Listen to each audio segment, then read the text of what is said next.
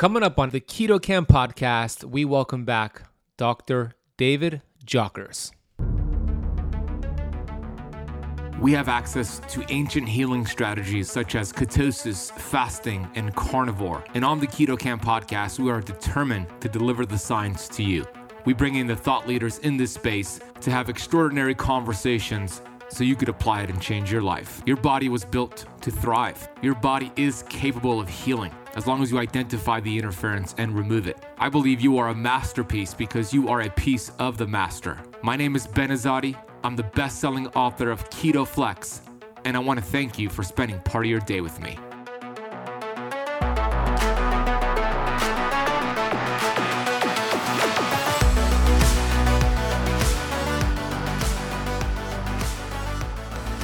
Hey Keto Camper, Ben Azadi here, the host of the Keto Camp podcast. Thank you for pressing play today. You can learn more about me over at benazadi.com.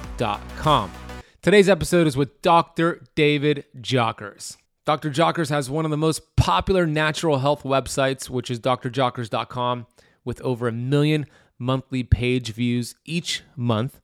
He's been featured on the Dr. Oz Show, Hallmark Channel. He's got incredible books and incredible podcast that I have been grateful to be a guest on.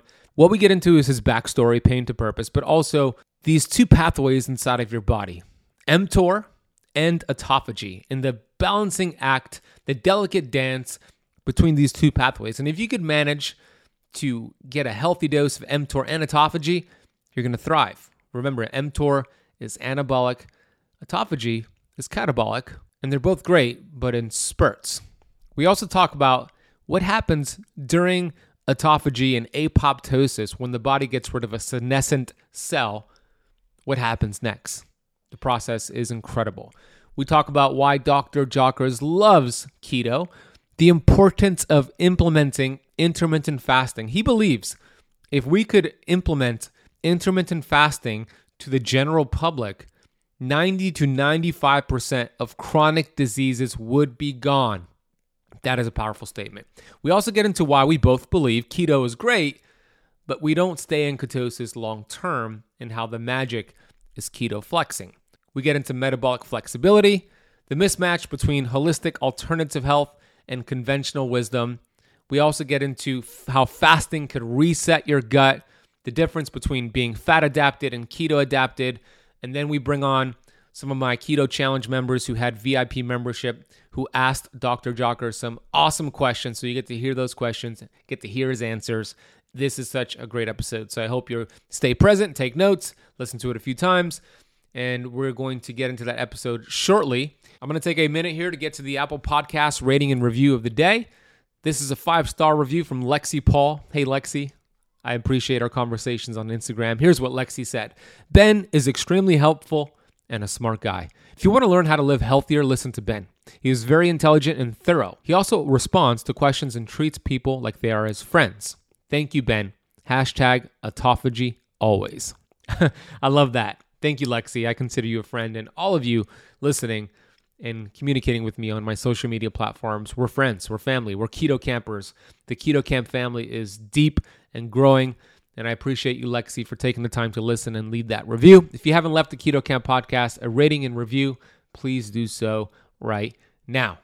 Without further ado, let's get to our special guest speaker, Dr. David Jockers. I want to introduce a great friend of mine, an amazing man, strong faith, beautiful family. He has been a leading authority in this space for such a long time. His name is Dr. David Jockers, and we are blessed to have him. Here is Dr. Jockers. Hey. Hey, Ben. Thanks so much for having me. Great to be on with you. Great to be on with you, David. Happy, healthy New Year to you and your family. The members here are so excited to have you here. They've been following you for quite some time, like myself. And I'm excited because we haven't really talked too much about fasting.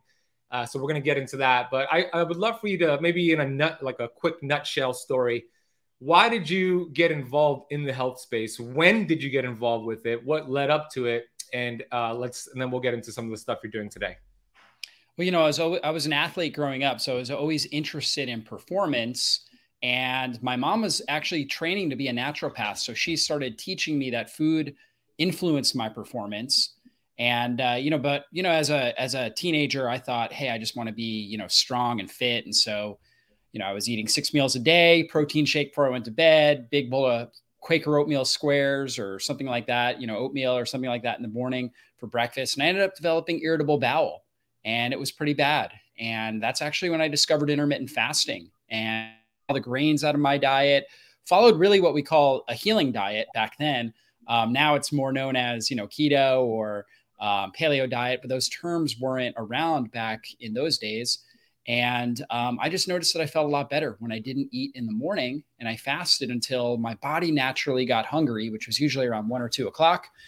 And then I would eat in like a 4 or 5 hour window, and I felt significantly better. My gut healed, and I just felt at my best. And it wasn't until actually years later that I heard the term intermittent fasting, and I thought, oh, that's exactly what I do.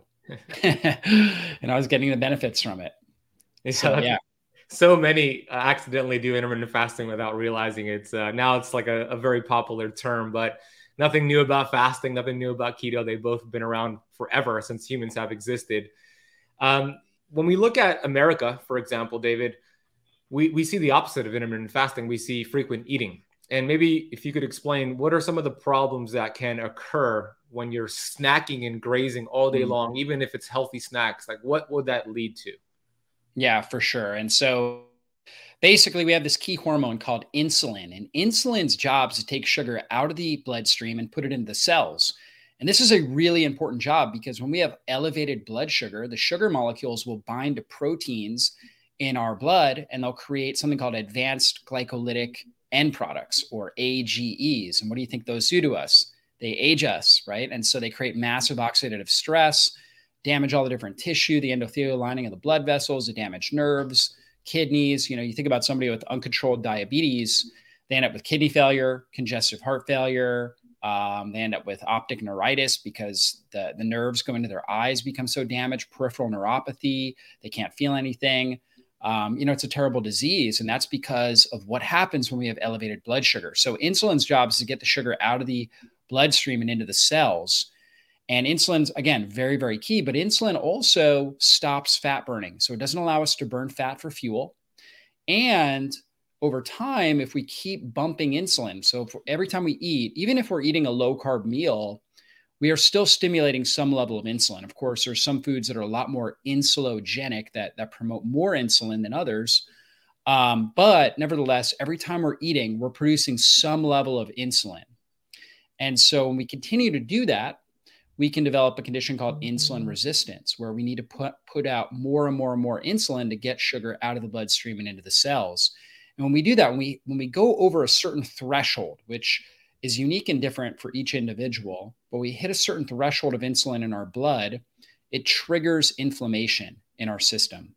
So it promotes inflammation. And for many people, because they're eating from the time they wake up, like I used to when I was in my late teens and early 20s, I would wake up, I'd have to eat something within the first 30 minutes. And then, I'm eating throughout the day, like many people are, grazing, eating every, 2 to 3, 4 hours, and then eating something before you go to bed. You are constantly keeping insulin elevated. And so you're constantly turning on this signal of inflammation in your system. So you're just driving up inflammation, which damages all the major regions of your body. And again, you're developing insulin resistance, and you're not allowing your body to burn fat for fuel. So when we stop doing that, we actually allow insulin to go down. Okay. And when insulin goes down, a unique thing happens in our body. Our body says, okay, we don't need to build, because insulin actually tells us to build and store. So we're not in a building stage right now. So we can actually take time to heal and repair. And so our innate intelligence now goes to work and starts healing and repairing all the different cells, regulating inflammation, getting rid of bad, damaged, senescent or older immune cells, older mitochondria, which are what produce all the energy within the cells. We start using fat for fuel, right? So we start burning our own body fat. We start producing ketones, which have this incredible anti-inflammatory effect in the body, particularly in the brain. So we downregulate inflammation throughout the body. And in particular, again, like I said, in the brain, where they have a epigenetic modulating effect where they actually shut down inflammatory pathways in the brain. They help balance certain neurotransmitters. We have an excitatory neurotransmitter called glutamate, which allows us to think sharply and quickly. And then we have the brakes in the brain, which is called GABA. For many people, due to blood sugar imbalances, due to chronic stress, poor sleep, things like that, they have excessive glutamate, not enough GABA. So they have too much excitation, which can cause things like anxiety, headaches, depression. A lot of mood disorders can be related to that, anger, irritability. And so it helps balance all that neurotransmitter chemistry out when we get the ketones elevated in the brain. And so we just basically reset our system and we're allowed to heal and repair. And our body really needs to go through cycles of building as well as healing, cleansing, and repairing. And so by taking time away from meals, right, by doing some level of intermittent fasting, that allows us to do that and get that good balance of healing and repairing as well as building. Yeah, that's a key statement right there. It's important to get a nice balance of both. Too much of a good thing could be a bad thing. Too much fasting, too much autophagy, which is what you were referring to, this cleansing process, could actually weaken the immune system and eat away at hard-earned protein. So you're referring to two pathways, which we haven't discussed. So I'd love for you to discuss it: mTOR and autophagy. Explain both those pathways, David, and why it's important to balance both of those out. Yeah.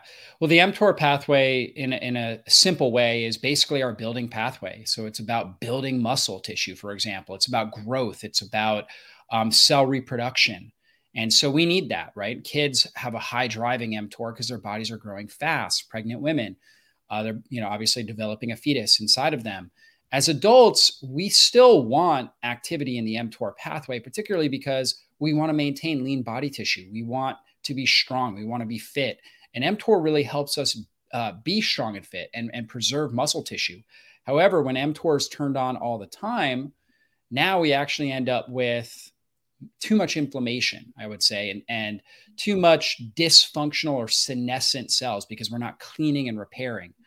So that's like where bodybuilders, for example. Exactly. You got it. And so, and I mean, you think about most professional athletes, not only because of the trauma of the of whatever they're doing, but also because of the constant eating and the high calorie needs that many of these athletes have.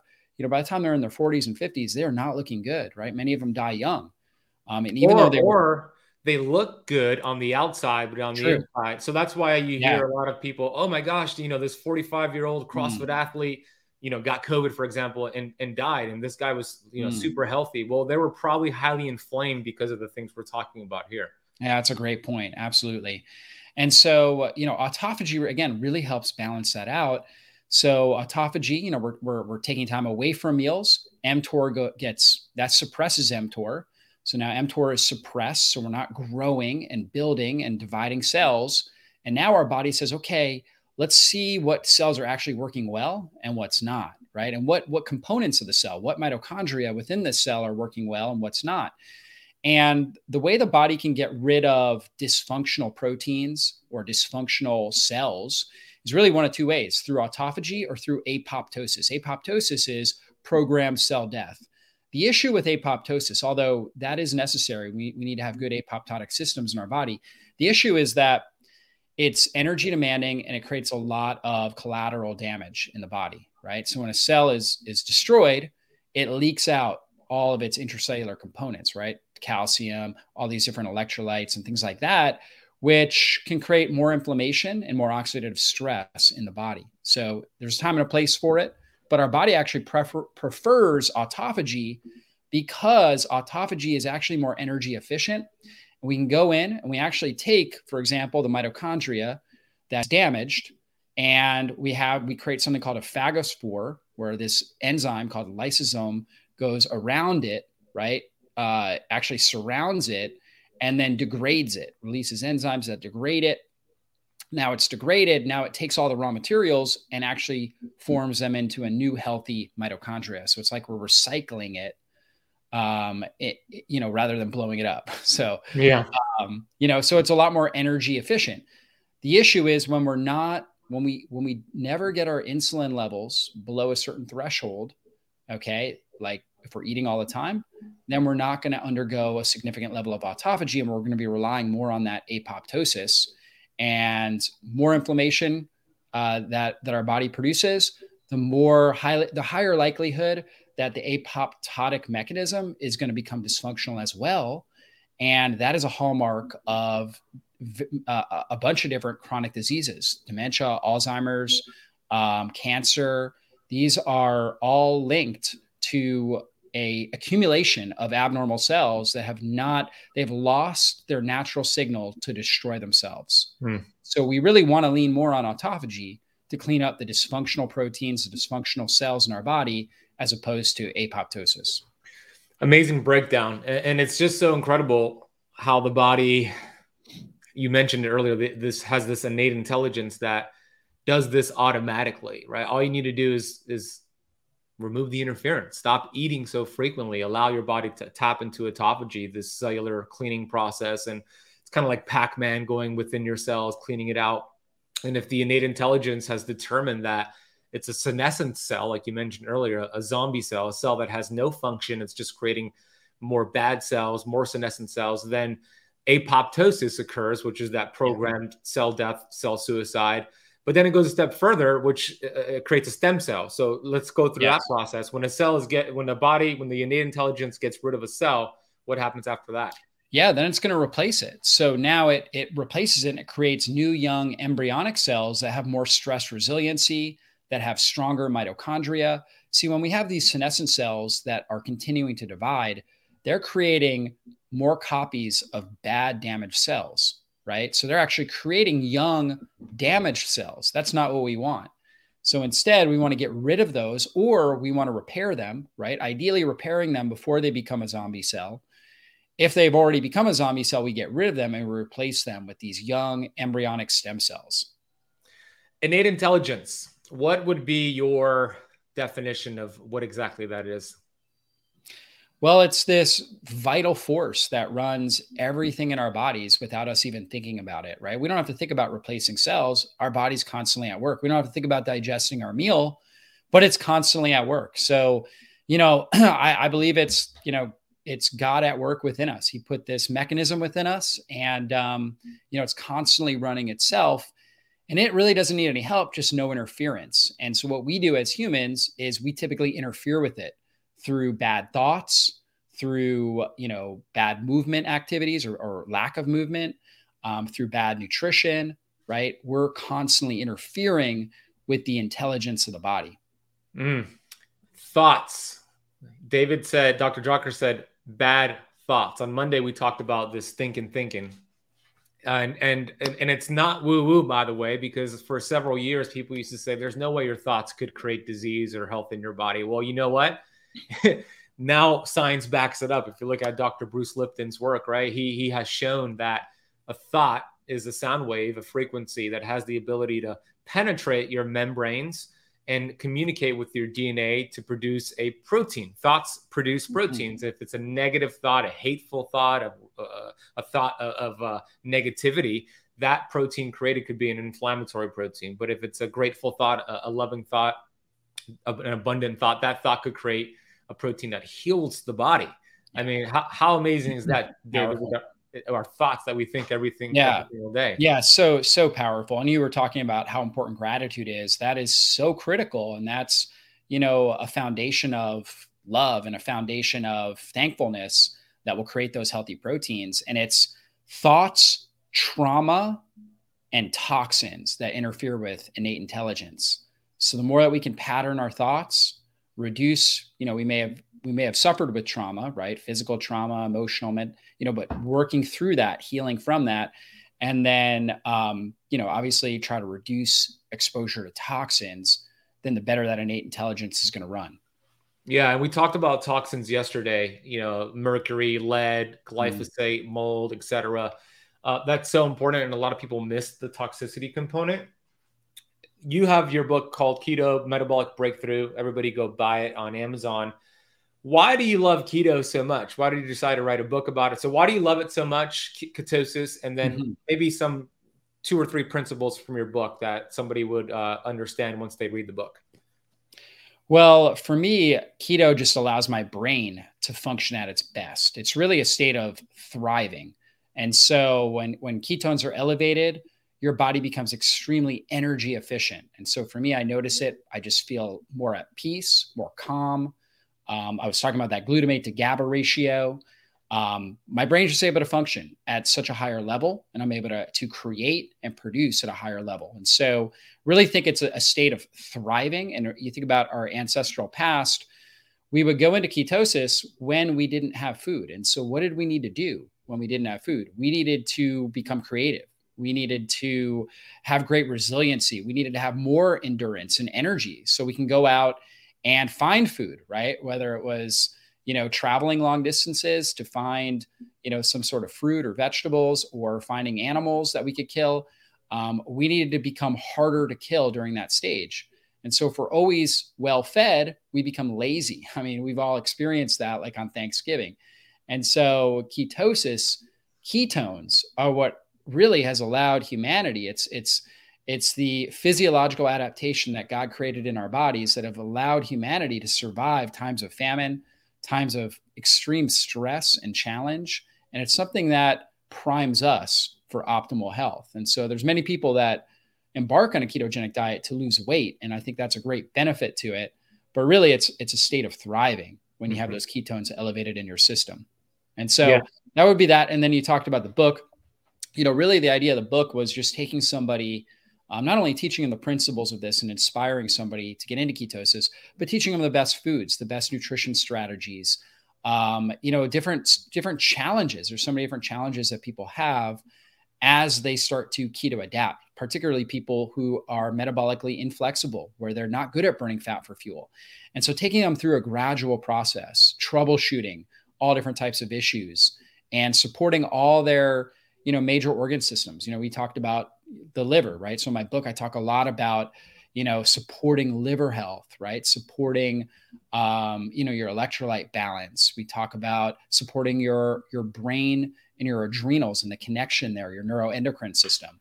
And so these are all strategies that we need to apply in order to adapt effectively, to improve our metabolic flexibility, to burn fat for fuel, and to thrive in life. Hey, Keto Camper, I want to just pause for a second and tell you about my favorite drink for metabolic health. On this podcast, we talk about the importance of metabolic health, metabolic flexibility.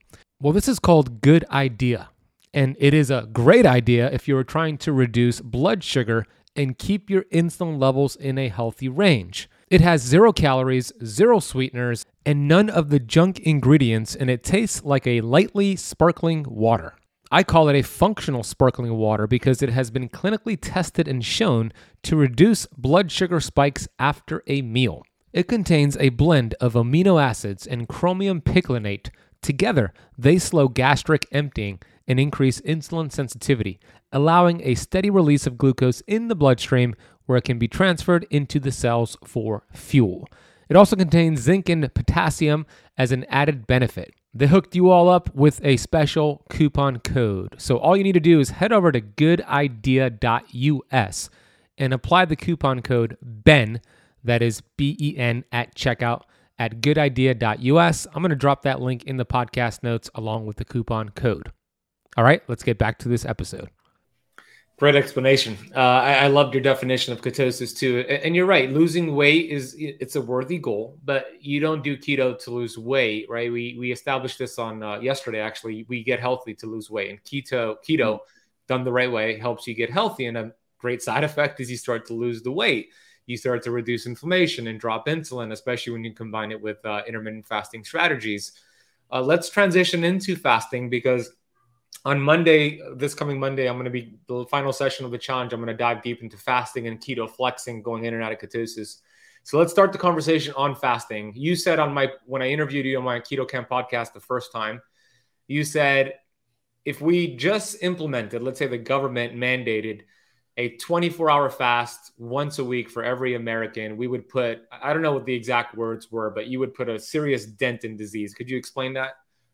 Yeah, for sure. So I think that's a great achievement when it comes to your metabolic health, right? If you're able to do a 24-hour fast, so let's say you eat dinner at 6 p.m., right? And you don't eat again until 6 p.m. the next day, right?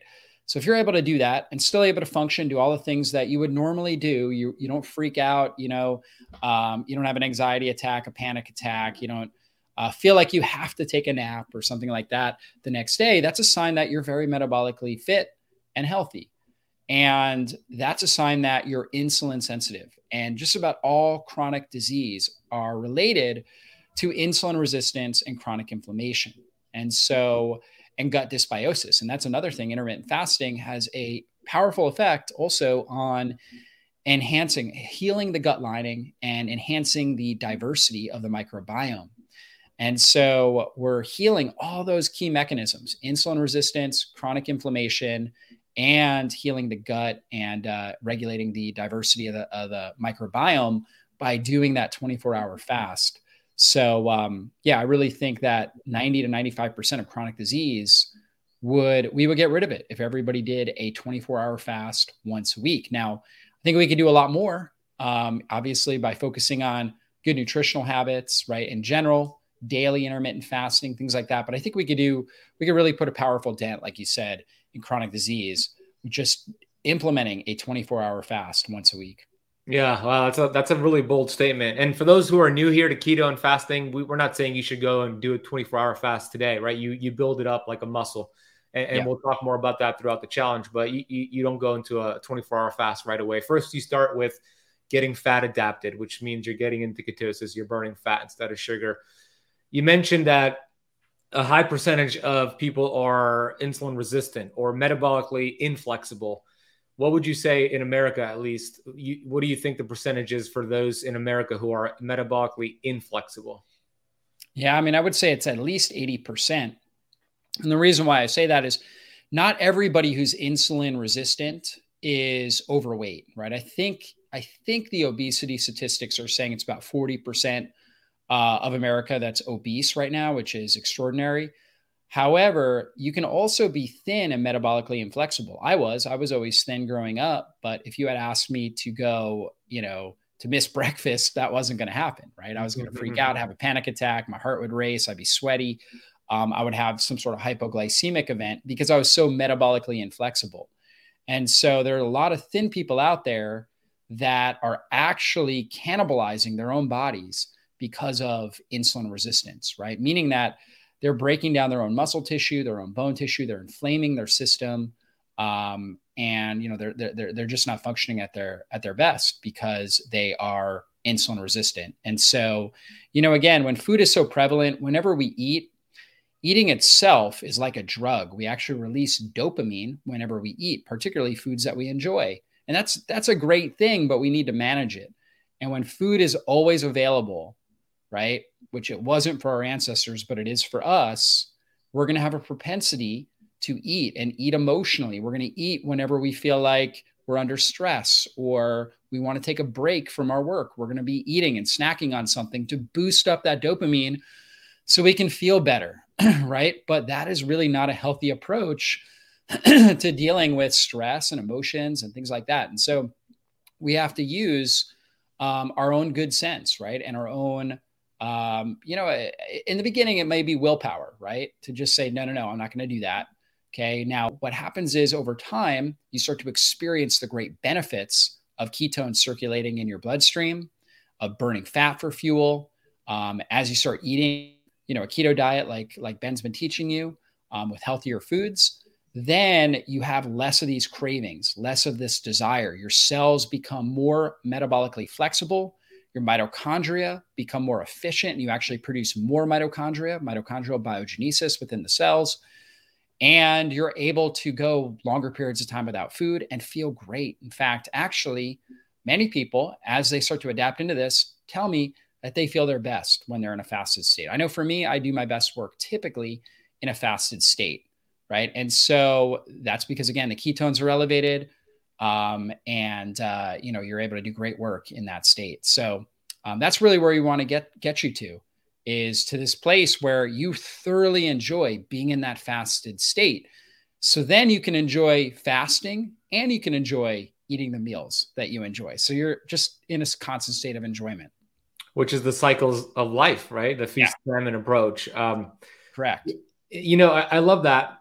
It's great. It's alarming to hear about the stats in America, but we see it, and you don't have to be overweight to have these metabolic damage. I think a study I read was 88% of Americans are metabolically inflexible. So you said over 88%. I mean, it's right up there. That's a high percentage, and it's going to age you faster. I mean, elevated blood sugar levels will take years for your doctor to diagnose that as prediabetes or diabetes. But in the meantime, you have all these advanced glycation end products like Dr. Jockers mentioned. You're wrecking the metabolism. You're in its constant fed state, mTOR, and you're creating insulin resistance. And then it takes 10, 15, 20 years. You go to the doctor and you get a report that says, oh, you are diabetic. Here are some medications. But why do you want to even get to that point? Number one, we want to be proactive and not reactive. But if you do get to that point, the solution they give to you is not the solution. It's something to help manage it. It's something to kind of treat the blood sugars. And on paper, the blood sugars will look better. In the meantime, the body's getting worse and worse and worse. So why do we see such a mismatch with how we teach the holistic alternative health and conventional wisdom, David? Well, in holistic health, we're really getting to the root cause. And we also honor the innate intelligence of the body. And we say, you know what, the body knows best. We look at our ancestral past. How did our ancestors function? How did they adapt to the stressors in their environment? And how can we, not necessarily go back to that, but utilize things that worked for them and allow our body to do what it's supposed to do, what it was designed to do. As opposed to that in conventional medicine, again, their whole model is they want to ease suffering, right? So their whole idea is, okay, we want to ease suffering. And that's a really compassionate place. However, the problem is these solutions are, basically they're blocking certain physiological pathways in our system. So they're not actually working in harmony with our body. They're actually blocking physiological pathways within our system to get a desired result. And over time, our body will either adapt and go around that physiological blockage, or there'll be tremendous side effects that come from blocking that physiological process, or both. And so typically, your modern medical approach is great for acute crisis care, but is not going to help you in the long term. So it's not something you want to be doing over the long term. Instead, you want to get to the root cause, which always comes back to your lifestyle. And you always have to address what sort of trauma, toxins, right, and thoughts are leading you in the wrong direction, and start to recenter those. We are going to get into Q&A soon with the VIP members. So if you're a VIP member watching and you're not in the back-end studio, I see Michelle in the back-end studio, Maria and Marta, but there's several other VIP members. So this is the opportunity to get into the studio, because in a few minutes, we're going to do VIP Q&A. And then I see 192 of you live right now in the Facebook group. So congrats. And I see so many great comments here. They're loving the information. Just to pick up where you left off with diabetes, for example. It's actually really rare for somebody to die from diabetes. They die from the degeneration of it, the strokes, the heart attack, the kidney disease, the amputations, etc. And with my dad, I shared my dad's story on Monday. My dad went through that whole process of allopathic care, diabetes, worse, more insulin, more blood sugars, massive stroke. He ended up passing away in 2014. And I'm sure a lot of people watching right now have a similar story. So we know that healthcare is actually sick care. And here's the honest truth. A patient that is healed is a lost customer. Okay. That's the truth of the matter. And they are not looking at cause. They're not looking at innate intelligence. They're looking at symptoms and symptom chasing. So the fact that you're all here on this live stream, on this challenge, you're all what I call geniuses, because you're being proactive instead of reactive. And we have these ancient healing strategies, ketosis, intermittent fasting, carnivore, that have been around forever, that help the body tap in and harness this innate intelligence and helps to heal the body. So with keto is so great. We love keto, but then why don't we want to do keto for the rest of our lives, David? Yeah, for sure. So keto is a nutrition plan that, in a sense, mimics fasting in that it keeps insulin down, right? That's where the magic in fasting is. It obviously suppresses insulin completely. So you have very, very little insulin in your blood. And that's where innate intelligence can now go to work. Okay. Well, really, keto does something similar. So you'll have a little bit higher insulin levels than you would if you were fasting, but not very high. And so you keep your insulin down. Now, the issue is that we actually need higher insulin for short periods of time in order to tell the body to produce certain hormones and to tell the body to build and to grow, right? And we need that for certain periods of time. And so that's where feasting, when we do eat, we want to eat and eat well, right? So we get enough of a trigger of insulin, we get enough calories in our system, so we're able to fully replenish our body and we're able to produce the hormones we need to really thrive. So a lot of these sex hormones, for example, and thyroid hormone depend upon enough insulin to get the right amount of stimulation. And so again, for many people, they're already producing too much insulin, right? So we need to focus on driving that insulin down. But when insulin gets down, now we want to actually prime it and, in a sense, go elevate it for a short period of time and then drop it down again, right? Then later elevate it and drop it down again. Okay. And when we get the right stimulation there, we really feel great. And all of our hormones are able to thrive. And, we're able to function and feel at our best. So important, because we don't want to be dogmatic here. We want to understand how the body works, and insulin is not bad. And insulin is a survival mechanism. I mean, the fact of the matter is this: we wouldn't exist right now in 2022 if the body wasn't able to produce insulin. Our ancestors survived famines because they were able to store fat from insulin and then go through periods of time without food and then start burning their stored energy. That's all body fat is. It's stored energy, and people have too much stored energy. And that could look like physical, too much stored energy, or around those organs where you're skinny fat. It could happen both ways. And you were talking about ketones earlier, what it does for the brain, what it does for the body, the anti-inflammatory effects. Now, that will happen once you get fat adapted. And I want to kind of get into the difference between being fat adapted and keto adapted. So fat adaptation simply means you're burning fat and you're producing ketones. You're verifying that by checking your blood ketones. 0.5 or higher, you're fat adapted, takes 7 to 14 days. Now, what's the difference between that and being a little bit disciplined longer to get keto adapted? Yeah, so when you're keto adapted, your body gets really good at utilizing the ketones as an energy source. And that's where you want to be. So, for example, if you're testing your ketones on a urine strip, in the beginning, as you're getting fat adapted, your body's producing the ketones, but you're not using them. So you're urinating them out. So you'll see the ketones really high. For a lot of people, they think that's a really good sign. And it's not necessarily a good sign. It's a sign that your body is producing the ketones. But as you get keto adapted, what you'll actually notice is that the ketones will go down. And that's because your body's utilizing them and using them as an energy source. So at first they go up in urine and then they go down, right? And that's normal. In blood, right? Typically, as you get more keto adapted, right?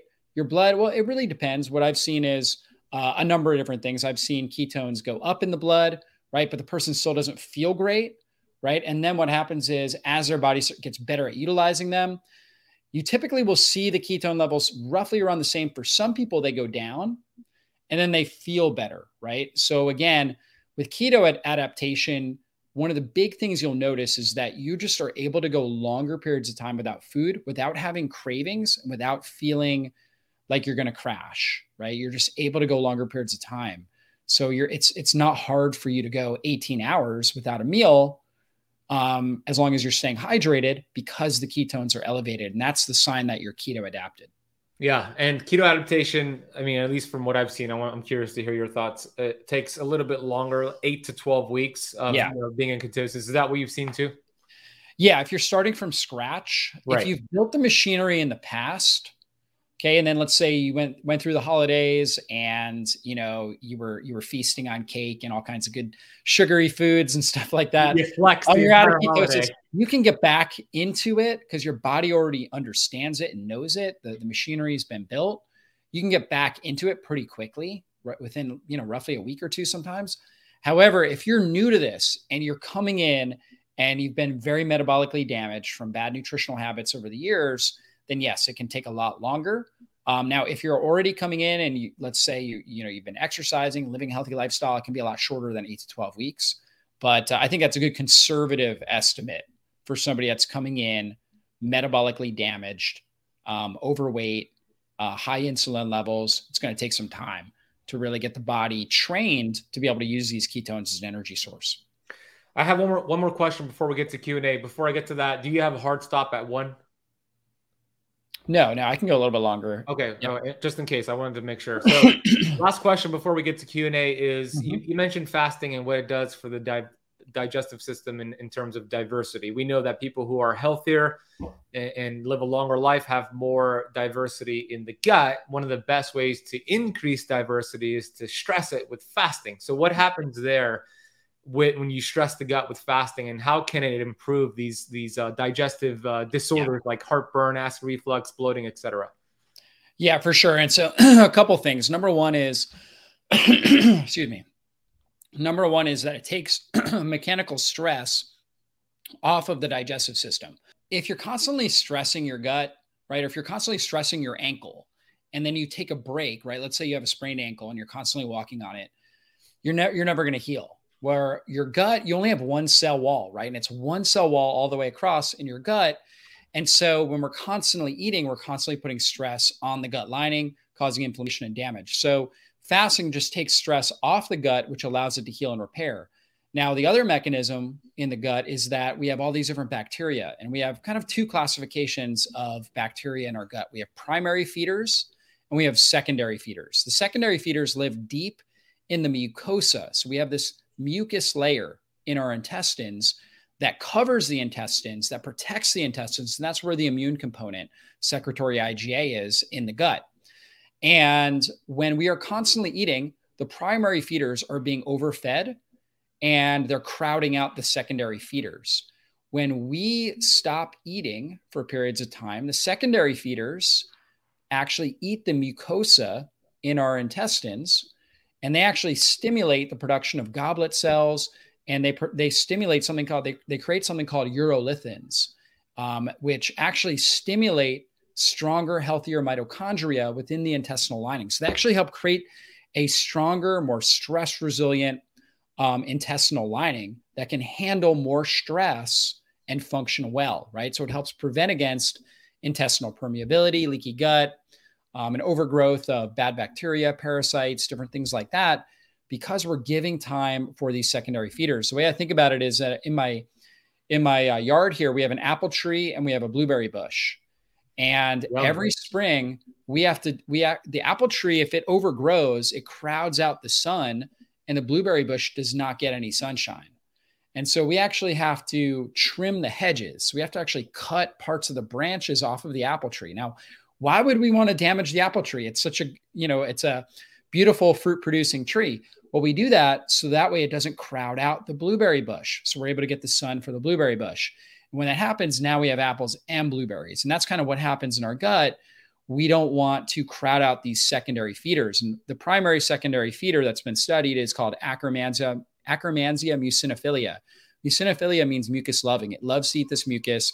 And microbiome researchers have looked at it, and they've shown that across the board, people with higher amounts of Akkermansia muciniphila have lower rates of metabolic disease, chronic inflammatory conditions, and have better overall health. They call that the skinny bacteria sometimes, huh? Yeah. Yeah, exactly. I mean, it's associated with good metabolic health. Great explanation. Everybody loves your analogies. I see they love the ankle analogy and the bush analogy. I've noticed a lot of people have issues with caffeine, especially caffeine in coffee. Now, don't get me wrong. I love myself a cup of quality coffee, but the truth is I've seen so many of my Keto Camp Academy students have a glucose spike from caffeine, knocking them out of fasting or creating some digestive issues, bloating, and most commonly, jitters and irritability. We know excessive caffeine and caffeine sensitivity can cause adrenal problems, which has a lot of negative effects. It makes you more dependent on the caffeine, and it puts you in this sympathetic fight or flight state. And for a lot of people, that is problematic. Everyday Dose solves the problem of regular coffee while drastically building on its benefits with added supplements. What I love about Everyday Dose, it's low acidity, cold extracted coffee, and a microdose of caffeine blended with collagen protein, functional mushrooms, and nootropics, which will improve your focus, your energy, and your immunity. I just feel different in a really good way when I have Everyday Dose versus regular coffee. And I want you to experience the same. So if you want to check out Everyday Dose, head over to everydaydose.com/Ben and use the coupon code KETOCAMP. You're going to get an extra 5 on-the-go dose travel pack to take with you anywhere you go. I take these travel packs with me, and it is a game changer because when I'm traveling, it's hard to find, first of all, a clean cup of coffee, but almost impossible to find coffee with these functional ingredients. So head over to everydaydose.com/KetoCamp. Use KetoCamp to get your bonus gift or click the link in the podcast notes down below. So here is Michelle, who's a VIP member. Hey, Michelle. So I've tried to ask general questions the last 2 days, but this one's a bit more specific. I am a stroke survivor of 3 years. My primary care doctor is adamant about me not fasting. I have gotten her to allow me to time restrict feed, but 16:8 has been her limit. Once in a while, just like a child, I test the waters of the line in the sand, and I've done an 18:6. With that information, what is my best way to optimize any autophagy or whatever that she is within her allowed limits? The medication that I have reduced in the last 3 years is not because she has taken me off of them, but because I've been keto and did it myself. So, I just kind of test that line, and I need to optimize the best I can. Yeah, for sure. So I think 18 hours, number one, is great. If you're able to do that and feel good, I think that's fantastic. And she may be saying that because there's a medication that you're taking that you may feel bad if you don't take it with food, right? I don't know exactly, No, it's diabetic medication because I was undiagnosed until my stroke. Yeah. Well, what you'll notice is you definitely will want her to be looking at your blood sugar and also testing your fasting insulin levels as well. So you can ask her to test the fasting insulin levels, which you want to see under 5 or 6, right? 5 or 6 kind of like for optimal health, right? When you're first recovering, if you can get it under 10, that's great. But then ideally under 5 or 6 in that range. And so that you want her to test, because as you're doing keto and doing some level of intermittent fasting, your blood sugar is going to get a lot better. Your insulin levels are going to get better. And that medication may drive you down too low and cause problems. So she needs to really be testing that. And you'll probably need to make her aware of that, because probably most of her patients are not as proactive as you. And so therefore they're just getting, either staying on the same dose or getting more oftentimes of the medication. So she's not going to be used to actually looking at it and dropping you down. So you'll need to remind her you're following these lifestyle principles. But I think 18 hours is great for where you're at right now. Okay. Staying well hydrated. You can do things like, for example, drinking green tea, for example. If you feel good with green tea, the catechins that are in there, which are these polyphenols, actually help stimulate autophagy. You can use turmeric with your foods. You can drink ginger tea. Ginger also helps stimulate autophagy. Resveratrol is a supplement that helps stimulate autophagy. You can use oregano, basil, thyme on your food. Those kind of Mediterranean herbs, they have a compound called carvacrol, which helps stimulate autophagy. So a lot of these herbs can help. And even one that, a lot of people thoroughly enjoy, some dark chocolate. Actually, you've got catechins in there, EGCG, right? Epigalactic catechins that are in green tea are in the dark chocolate as well, which can stimulate autophagy as well. And then also exercising, right? So getting some movement, maybe a little bit of exercise, right? Not too much, start slow, but, kind of gradually work it up. And that can also really, really help with autophagy. Yeah. Exercise is hard because I have mobility issues. Yeah, sure. That makes sense. Well, see what you can do. Perhaps like a personal trainer or somebody like that can show you some things that you can do based on your limitations to stay active. Okay. Thanks, Michelle. Thank you so much. Yes, you're very welcome. That's a great question, because I'm sure there's a lot of you who are on here who are on medication, and you'll work with your doctor to reduce the dosage and eventually get off of it. As you get healthier, you're going to want to do that. Next, I'm going to bring on, and thank you, David. That was awesome. Is it catechins, or how did you say it? Yeah, catechins. Yep. Am I saying it wrong, or is it the way you? No, you're saying it right. Yep. Okay, got it. Yeah, catechins are great, and they also the ones you mentioned also help with autophagy, like you said. So that's great. Maria, I'm going to bring you on here. So here is Maria, VIP member. Hey, Maria. Hi, good afternoon. Hi, Dr. Jockers. How you doing? Hey, you're doing great, Maria. I have Hashimoto's and a thyroid condition, right? I'm taking levothyroxine. My question to you is, how do I navigate this with fasting and the best supplements to take? And I'm new to keto, so I'm working with that. Yeah. Which is like it's not making it easier for me, so I'm trying to. Yeah, for sure. Well, Hashimoto's is an autoimmune condition. Obviously, always a good idea to talk with your physician, about any sort of changes so they can work with you on that.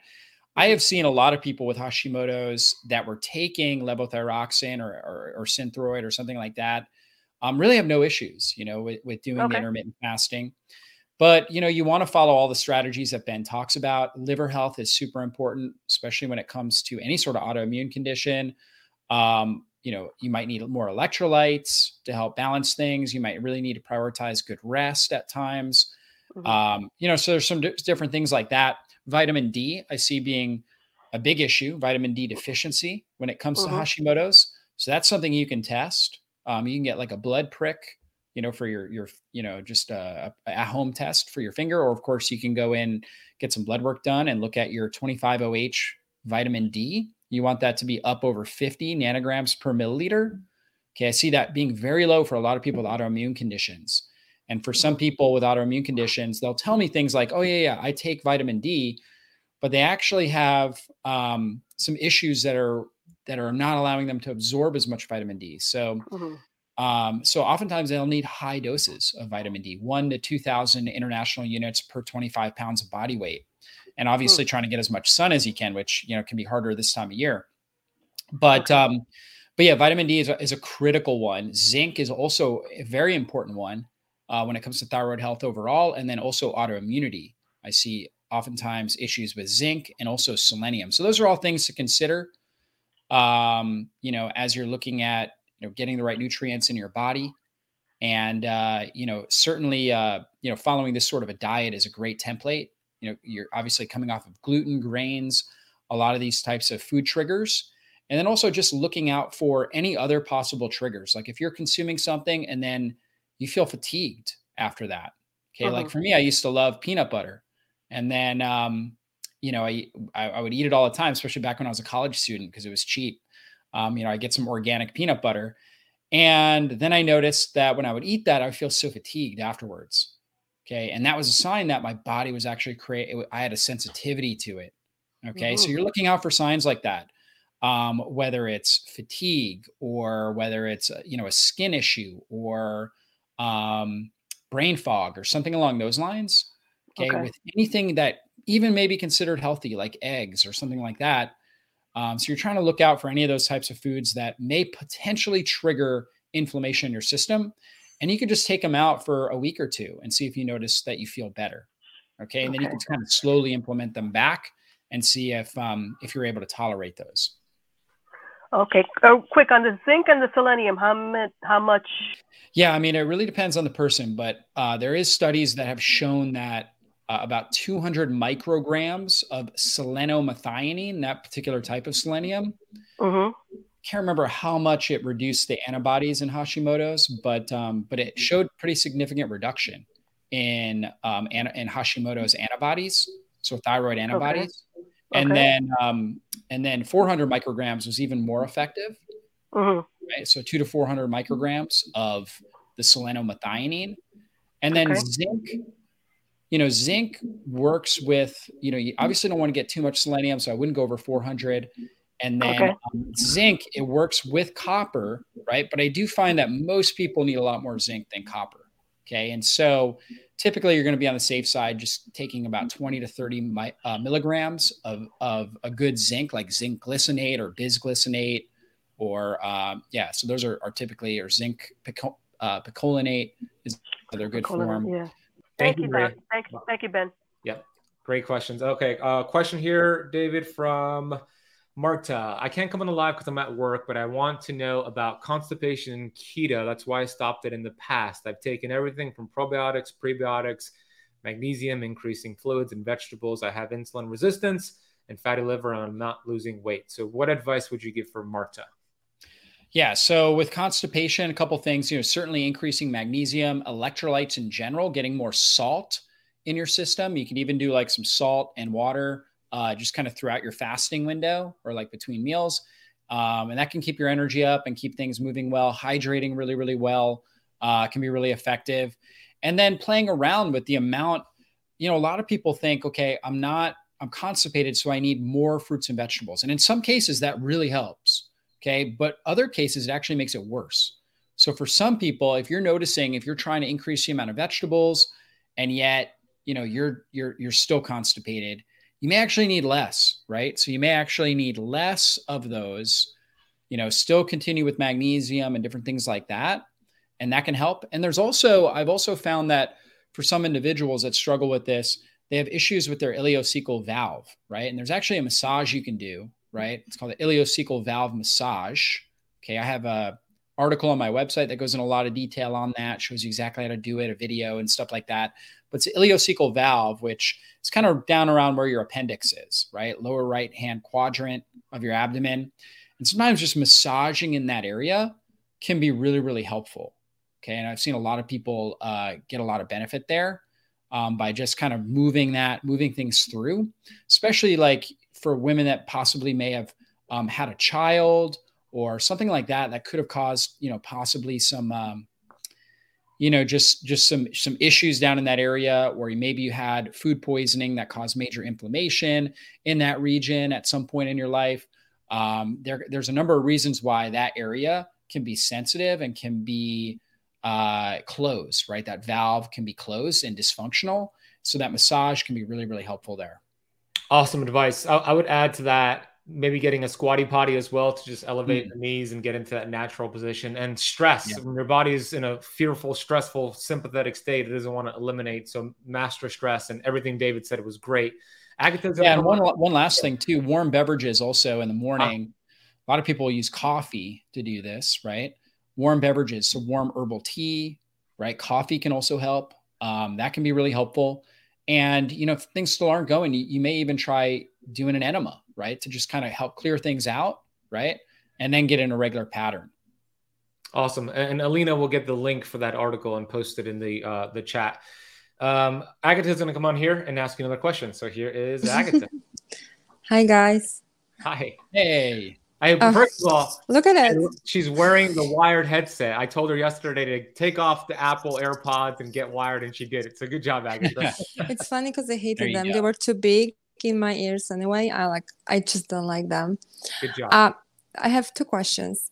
My question is this: I love running and fasted running, but I like running early in the morning, and I read that I have to eat within 2 hours after a run. Is that true? Because that's really messing up my schedule. Yeah, no, you don't. And so as you get fat adapted, as long as you're getting the right amount of calories in, okay, in a certain kind of 24-hour period, you can exercise at any time. You don't have to eat right after you exercise. All right. Now, if you're under eating, okay, then your body may send signals to you that you might have more cravings. You might feel fatigued. You might all of a sudden be ravenous, right? When you want to be fasting. So as long as you're consuming enough food, particularly enough protein, okay, but enough calories in general, the day before, for example, then you can get up and run fasted and then continue to fast until whenever you want to break your fast. Good. That's great because I was limiting my runs and because it was really messing with my schedule. But also I want to ask, what is green tea actually stopping the fasting or not? Because I've heard two different opinions about it. Yeah, that's a good question. So green tea in general doesn't have any calories. So from that perspective, it's not it's not ending the fast. However, if for some reason you have a unique food sensitivity to it, it is possible that it could drive up insulin and inflammation in general. And one way you would know that is you would tend to feel like like your energy would just drop around mid-morning. So if you had it in the morning, within 2 to 3 hours later, your energy would drop. You'd probably have more cravings, things like that. Okay. It's kind of the same with coffee. So if you're drinking black coffee, there's no calories in that. It's not ending your fast. And coffee or green tea or anything like that, you should feel good drinking that. And it should actually, if anything, help you fast longer. And if you're noticing that it just increases your cravings whenever you drink that and you seem to hit a wall, a few hours later, that's a sign that your body's not responding well to it. So it wouldn't be good for you personally to use that. But in general, as a general statement, no, green tea is not breaking a fast. How about stevia? Yeah, well, I would say the same with stevia. However, what I would say it's a much higher likelihood that you're going to notice more cravings when you put stevia in something. So if you put stevia in your coffee or in your green tea or something like that, much higher likelihood that you are going to bump your insulin and you're going to have cravings later on as time goes on. So I would recommend, I just think it's good for your brain too, to come off of anything sweet, because that sweet stimulation triggers your dopamine. And so I would save stevia sweetened beverages or foods. Like you can still eat stuff with that, but I would save it for your eating window. And during your fasting window, no sweetening agents, because that will actually help you reset your dopamine receptor sensitivity as well. I never look at it that way. That's good. I have one more question, Ben. Go ahead. So I have been on the methotrexate. I took only 4 doses, and that was 6 weeks ago now. And I couldn't fast during that time at all because it's just not allowed, basically. I have a rheumatoid arthritis. What happens is now that I realize not each single time, but often when I fast, about hour 14, I start feeling sick, like nauseous, and I'm not hungry, but I'm just start feeling sick. Do you think that's just because I'm still like, I think the methotrexate is in your body for like 6 weeks to so much, some longer time. Do you think is that what it is, or there's something else I should be trying to figure out? Yeah, I mean, I don't know enough about that drug specifically and fasting to make a comment on that.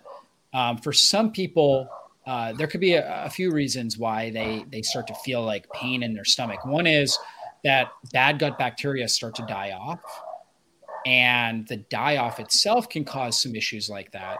There also may be like a weakening in the intestinal lining, like oftentimes a ulcer in the duodenum can cause more tension away from meals. People start to notice just more kind of uncomfortability when they're not eating. So that's a possibility. And with your history, it's certainly possible that, that you would be at an increased risk for something like that. And so both of those types of things can be the case. And sometimes it's just kind of like your stomach and your body adjusting to not having anything in your stomach, right? And it just may make you feel uncomfortable. And it's sending signals up into your brain through your vagus nerve. So, and that's causing that sensation. So sometimes for some people, just taking some deep breaths, right? Calming their body will help stimulate that vagus nerve and send more feedback messages into the digestive system to kind of calm things and comfort things. Okay, thank you. Where can they go find you? Well, drjockers.com, but share your podcast, your social media, all that. Yeah, drjockers.com. You can find me on YouTube, Dr. David Jockers, Instagram, Facebook, and podcast is the Dr. Jockers Functional Nutrition Podcast too. So check that out as well. Thanks so much, Ben. It's been an honor. Yeah, thank you so much. Go ahead and have a sign out. We appreciate you. All right. Thank you so much, David. Sounds good. Thank you. I hope you enjoyed that amazing conversation with Dr. Jockers. Go get his books, The Fasting Transformation, Keto Metabolic Breakthrough, Supercharge Your Brain. We'll drop links for all that down below. Go subscribe to his podcast, which is called Dr. Jockers Functional Nutrition Podcast, which we'll link down below as well. His website is drjockers.com. If this episode was beneficial, please consider leaving it a rating and review on Apple Podcasts or whatever platform you're listening to, and share it with a friend. somebody you believe who could get value from this conversation. And thank you for letting us serve you. We're going to continue getting these episodes out there, so I hope you are subscribed. Hope you're sharing the information. Have an amazing day. Keto Camper, I appreciate you. Thanks for spending part of your day with me. I'll speak to you on Friday.